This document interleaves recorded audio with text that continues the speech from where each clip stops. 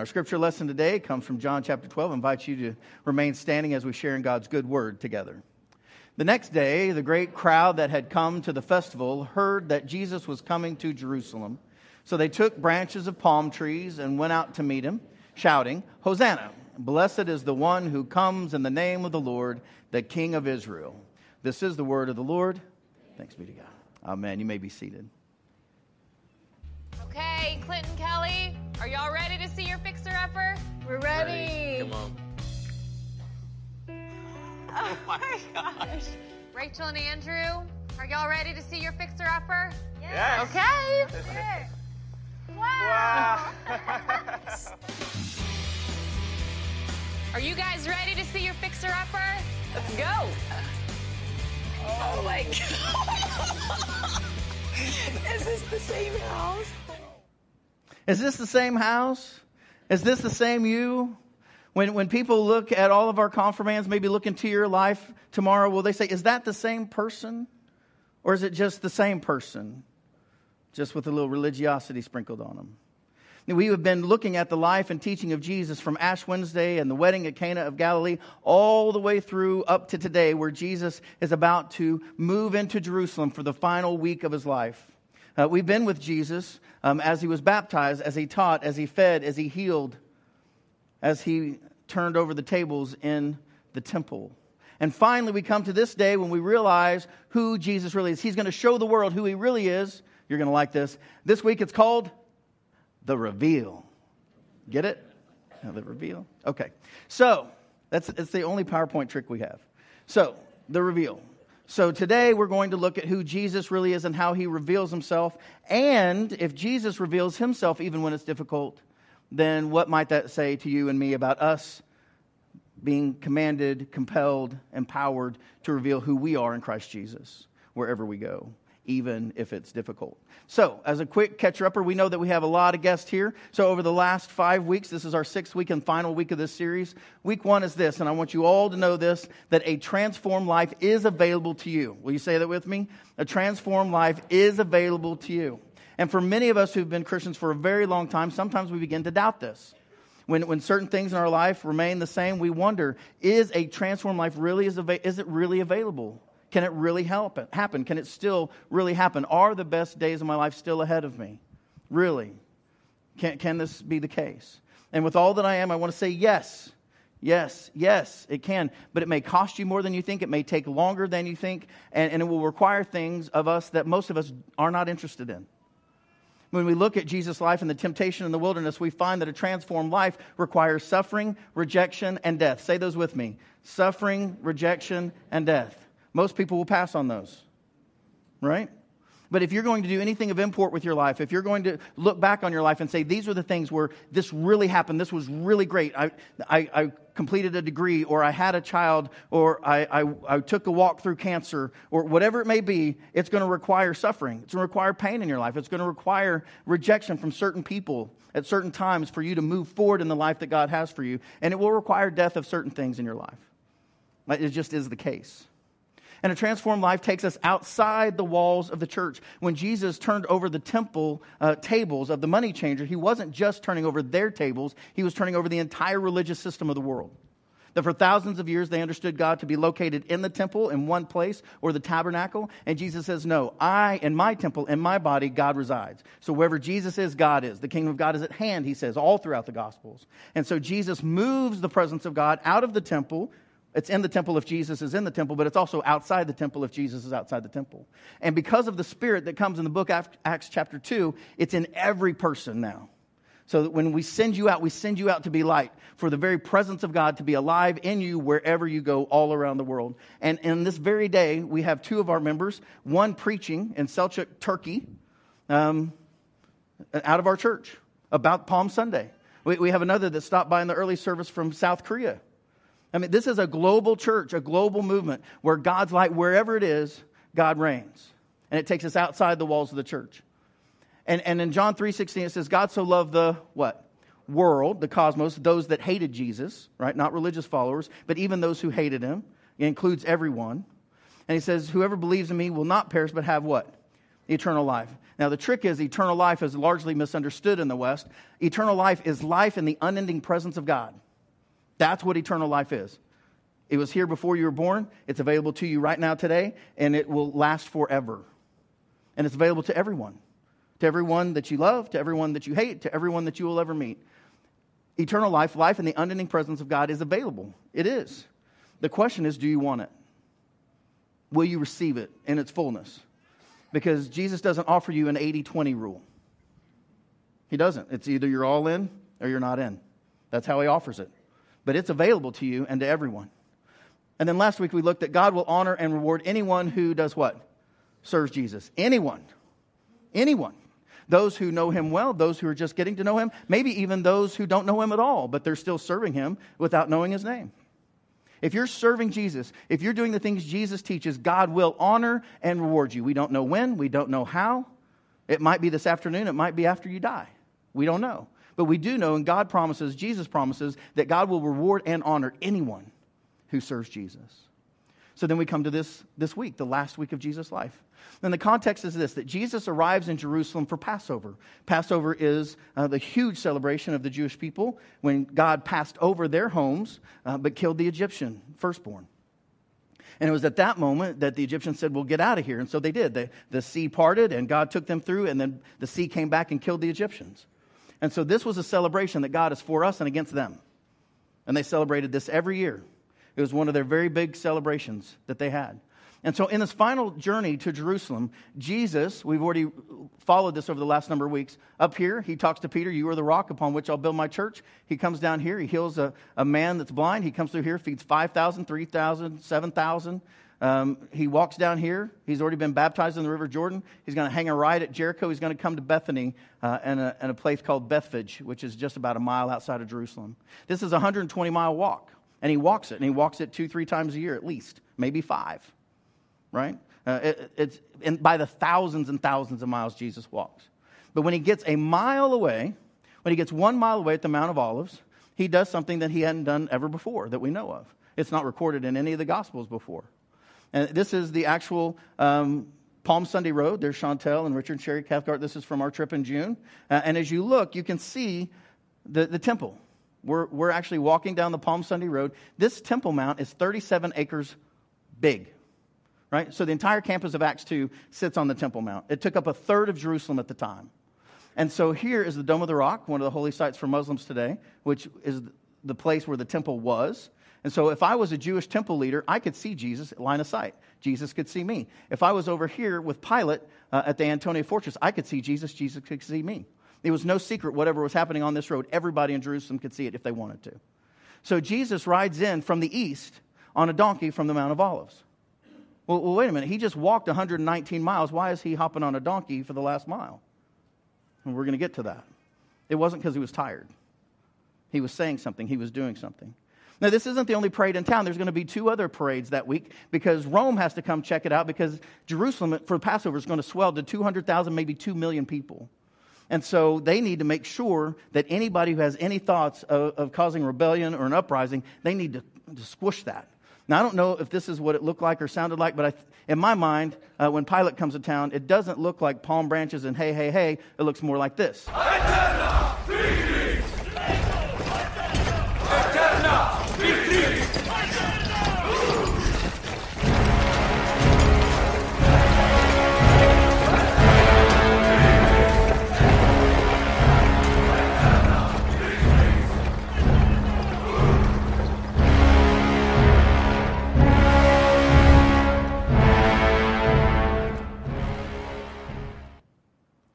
Notice nobody saying, yay, we're glad you're here. Probably minus the orchestra. Okay. But, I mean, no palm branches, no save us, no yay. This is the occupying power that has come in to push things down, to put their boot on your neck, and to make sure that nothing bad happens during Passover. And from the west, the political power of the time, that's going to happen as well. Pilate comes in from the west, from Caesarea Philippi, probably with chariots, horses, all these soldiers. And then from the north, there's Herod Antipas. He's going to come in with political power from the Jewish side. And he's going to come in with his guards. And so we have Jesus coming in peace, coming in humbly on a donkey. Everybody loves him. Everybody rolls out for that.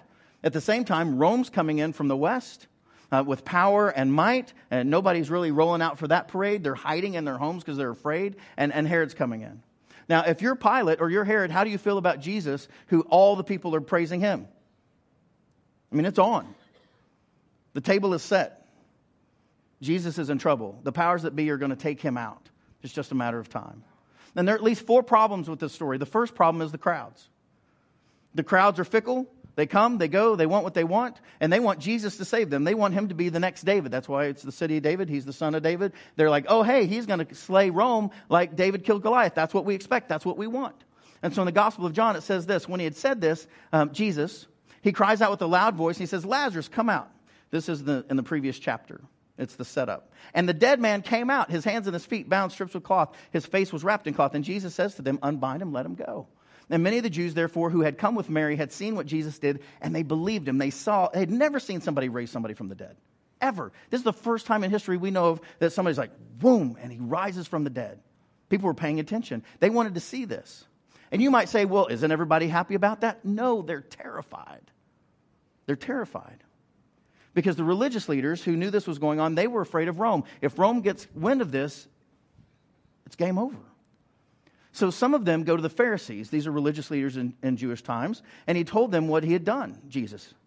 So the chief priests and the Pharisees called a meeting of the council. And they said, what are we to do? This man is performing many signs. If we let him go on like this, everyone will believe in him. And the Romans will come and destroy both our holy place, the temple, and our nation. And the tragedy of this is that they were right. They weren't wrong about it. By 70 AD, Rome is going to come in and burn the temple to the ground and destroy Israel as they knew it at that time and own them. So, because they're scared to death, this is what fear does, they plan to put Jesus to death. They couldn't handle any more people following him. They had to kill him. Now, if you like action movies like I do, there's always that moment where the hero in the story is willing to die for their cause, or the woman is ready to die for her cause. And what do the bad people do whenever they're faced with somebody who's willing to die for what they believe in? Because they can't do anything to them. They can't torture them. They can't kill them. So what do? They take hostages. Right? So psychologically, they're going to get them, because if you don't care if you die, but you care if your friends die. Right? You care if the other character that you're in love with dies. You see this in all the superhero movies, right? Well, this is what's going on with Jesus now. Because they're not just going to kill him, they're going to kill his friends. And if you follow the story all the way out, all of the 12 disciples die because they're connected to Jesus, except for John. And John is on the island of Patmos in prison. But basically, if you follow Jesus, your life was on the line. And not just his disciples, really anyone associated with them. So when the great crowd of the Jews learned that Jesus was there, they came not only because of Jesus, but they also came to see Lazarus. This is amazing, because he'd been raised from the dead. They'd never seen that. So the chief priests planned to put Lazarus to death as well, since it was on account of him that many of the Jews, were deserting and were believing in Jesus. Now, you want to feel bad for somebody in the Bible? Feel bad for Lazarus. He's already dead. Jesus is like, raise him up. And they're like, we're going to kill you again. That is a bad deal. But that's what it says. So thirdly that. But fourth, there was and is confusion concerning what kind of king Jesus is. It was true then, it's true now.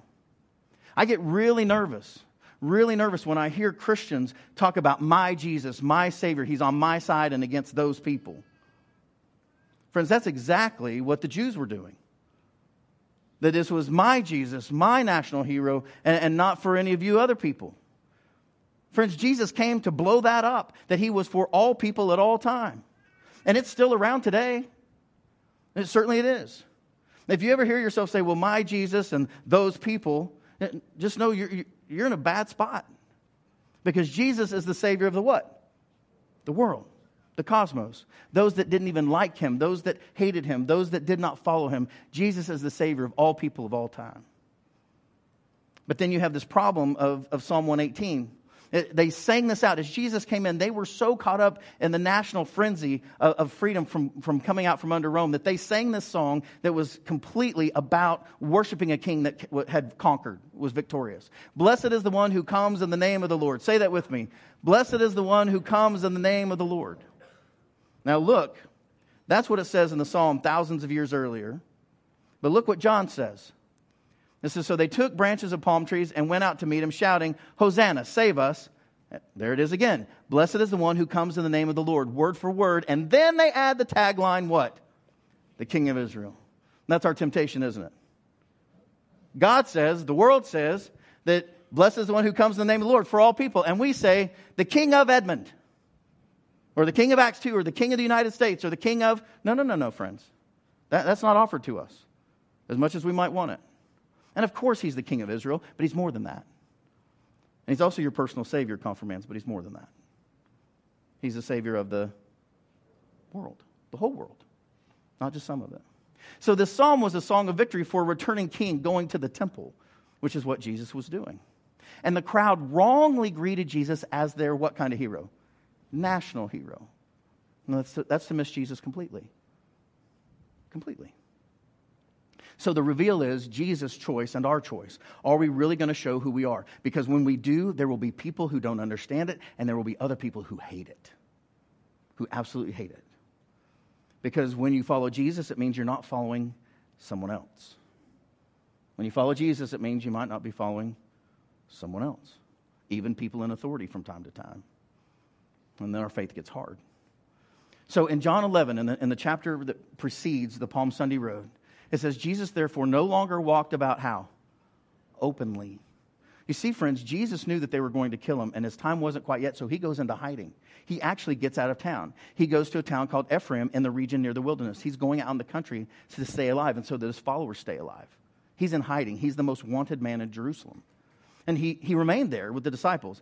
But then what are you supposed to do? If you're faithful and obedient all the way unto death, and you're a Jewish person, you have to participate in Passover.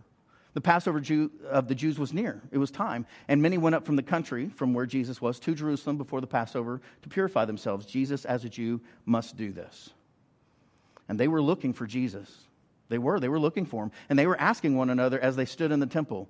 They're like, what do you think? Is Jesus going to come to the festival? Will he?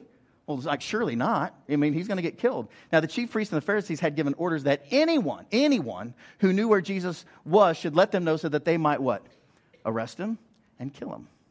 Everybody knew this. Friends, we cannot ever think of Jesus as a victim. He was not. He knew what he was doing. He knew that he was God, coming from God, here to let us know who God is and how God acts and what God is about. And then he returns to God. Never a victim, but also fully human. He wasn't play acting on the cross. It really hurt him. He wasn't sweating blood for no reason in the garden. He was worried unto death. And so our question is, will we reveal who we really are in Christ, knowing full well that we will be misunderstood by many and persecuted by some? We will.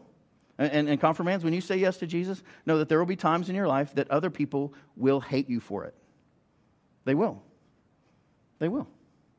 Now, not everybody. You'll have lots of love and support. I mean, you see this room around you. Take a look. You have all this love and support around you. And you're going to need it. You're going to need it. Because the Christian life at times is super fun and easy and church campy on Thursday night. And other times it's really hard. Really, really hard. Particularly if you're the only Christian in your group. At school or at college or on an athletic field. It can be really tough. Because they won't understand. So what does Jesus do? Jesus found a young donkey and he sits on it. As it's written, do not be afraid, daughter of Zion. Look, your king is coming, sitting on a donkey's colt. But here's what we miss, friends. When Jesus chose to stop walking after 119 miles and get on that donkey, it was a death sentence. It was just a matter of time. If you're the most wanted man in a region and there's 200,000 to 2 million people watching, is it smart to be the marshal of a one-man parade? He knew it was coming, but the crowd was so great that they couldn't do anything about it or really risk a riot. So Jesus is fulfilling Zechariah 9:9, the prophecy. Lo, your king comes to you, triumphant, victorious is he, humble and riding on a donkey, the foal of a donkey, a colt. Now, here's the thing also that some people will tell you, confirmands and the rest of us. They will say, well, you need to calm down. You don't need to be a big shot. You don't need to be too big for your britches. Hey, look at Jesus. He can be humble and public at the same time. This is possible. You can be public and humble at the same time. Jesus did it. And we need public leaders who are humble, don't we? We need people who can lead, who can be public, who can be out in front, but yet remain humble. It's important. Jesus did it. we're to do the same. You may know this. This is one of my favorite quotes from Marianne Williamson. She says, our deepest fear, friends, is not that we're inadequate. Our deepest fear is that we are powerful beyond measure. It is our light, not our darkness, that frightens us. We ask ourselves, who am I to be brilliant, gorgeous, talented, fabulous? She writes, actually, who are you not to be? You are a child of God. You are a child of God. Your playing small does not serve the world. There's nothing enlightened about shrinking so that other people won't feel insecure around you. We are all meant to share and shine as children do. We are born to make manifest the glory of God that is within us all. It is not just for some. It's for everyone. It's in everyone. And as we let our own light shine, we unconsciously give other people permission to do the same. And as we are liberated from our own fear, our presence automatically liberates others. As you let your light shine before others, other people at your school or at your work or at your play will be bold enough to let theirs shine as well. But they may never let it shine until you shine yours because they're afraid. They don't want to be the only one. And by the way, that doesn't go away when you're 16. Right? I mean, I know plenty of people in their 40s and 50s are still trying to be cool. You know, they're looking at what other people are doing. Let your light shine, friends. That's what Jesus did. But I want you to look at what Jesus does on the very last night of his life. When we move into chapter 13, on Thursday now of Holy Week, Jesus knew that his hour had come to depart from the world and go to the Father. Having loved his own who were in the world, he loved them to the end. But the devil had already put it into the heart of Judas, son of Simon Iscariot, to betray him. And during the supper, Jesus, knowing full well that the Father had given all things into his hands, and he had come from God and was going back to God, got up from the table, he takes off his outer robe and he ties a towel around his waist. And then he pours water into a basin and begins to wash the disciples' feet and to wipe them with the towel that was tied around him. Now, friends, this is instructive because earlier at his first miracle, he took that same bucket of water and he made it wine. And some people will say and get stuck at that, oh no, Jesus only works in this one way. No. At one party, he takes a whole thing of water and he makes it wine. At another party, another festival, at the Passover celebration, he leaves it water and he washes feet. As the context changes, his ministry changes. So just because you used to do one thing with Jesus when you were 5 or 15 doesn't mean that's what you're going to do at 20 or 25 or 35. It may change dramatically. Still Jesus, still his power, but it moves with the need of the world. Does this make sense? All right. So Jesus washed Judas' feet on the last night of his life. You understand this? You all know who Judas is. The one who betrayed him, the one that sold him out, the one that got him killed. And he's at the table. Jesus has John on one side and Judas on the other. Now, I don't know about you, but if I'm Jesus, I'm like, Judas, why don't you go do what you need to do, and then I'm going to wash the other guy's feet. Right? But that's not what Jesus does. As the last act before Judas goes and betrays him, he gives him yet another chance. He washes his feet. He serves him. He serves him. The most difficult person in his life. And I can't imagine how difficult this would be for Jesus. Because understand, friends, he is fully human, 100% human, and 100% God. This was not an easy task for Jesus. It's not an easy task for us. What are we to do? Well, we're to do what Jesus did. After he'd washed their feet, he put on his robe, he returns to the table, and he says this to us and to the disciples. Do you know what I've done for you? You call me teacher and Lord. You're right. That's what I am. So if I, your Lord and teacher, have washed your feet, you also ought to do what? Wash one another's feet. All right, let's kick off our shoes and start washing feet. I know everybody's like, no, I'm just teasing. We're not doing that. But how do you do this? I mean, this is the preacher's problem, right? Well, how do you take this text and actually ask us to do it? Because Jesus says this, it's not about shoes and socks. He says, I've set you a what? An example. That you also should do as I've done to you. Very, very truly, I tell you, servants are not greater than their master, nor messengers greater than the one who sent them. If you know these things, you are blessed if you what? Do them. Notice it doesn't say you're blessed if you believe them. It doesn't say you're blessed if you study about them in Sunday school or confirmation. You're only blessed if you what? Do them. It's an action verb. When you do the life of Christ with Christ's power, that's where the blessing comes. And so particularly to the confirmands, I want to say this. You're going to have a public profession today. But it's every day, friends. It's not just this day. This is just day one. Every day. All of us are a public profession of Jesus Christ, either for him or against him. Every single one of us.